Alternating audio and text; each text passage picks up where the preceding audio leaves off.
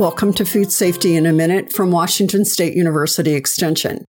Did you know 73 million kids under 18 years of age go trick-or-treating at 126 million households?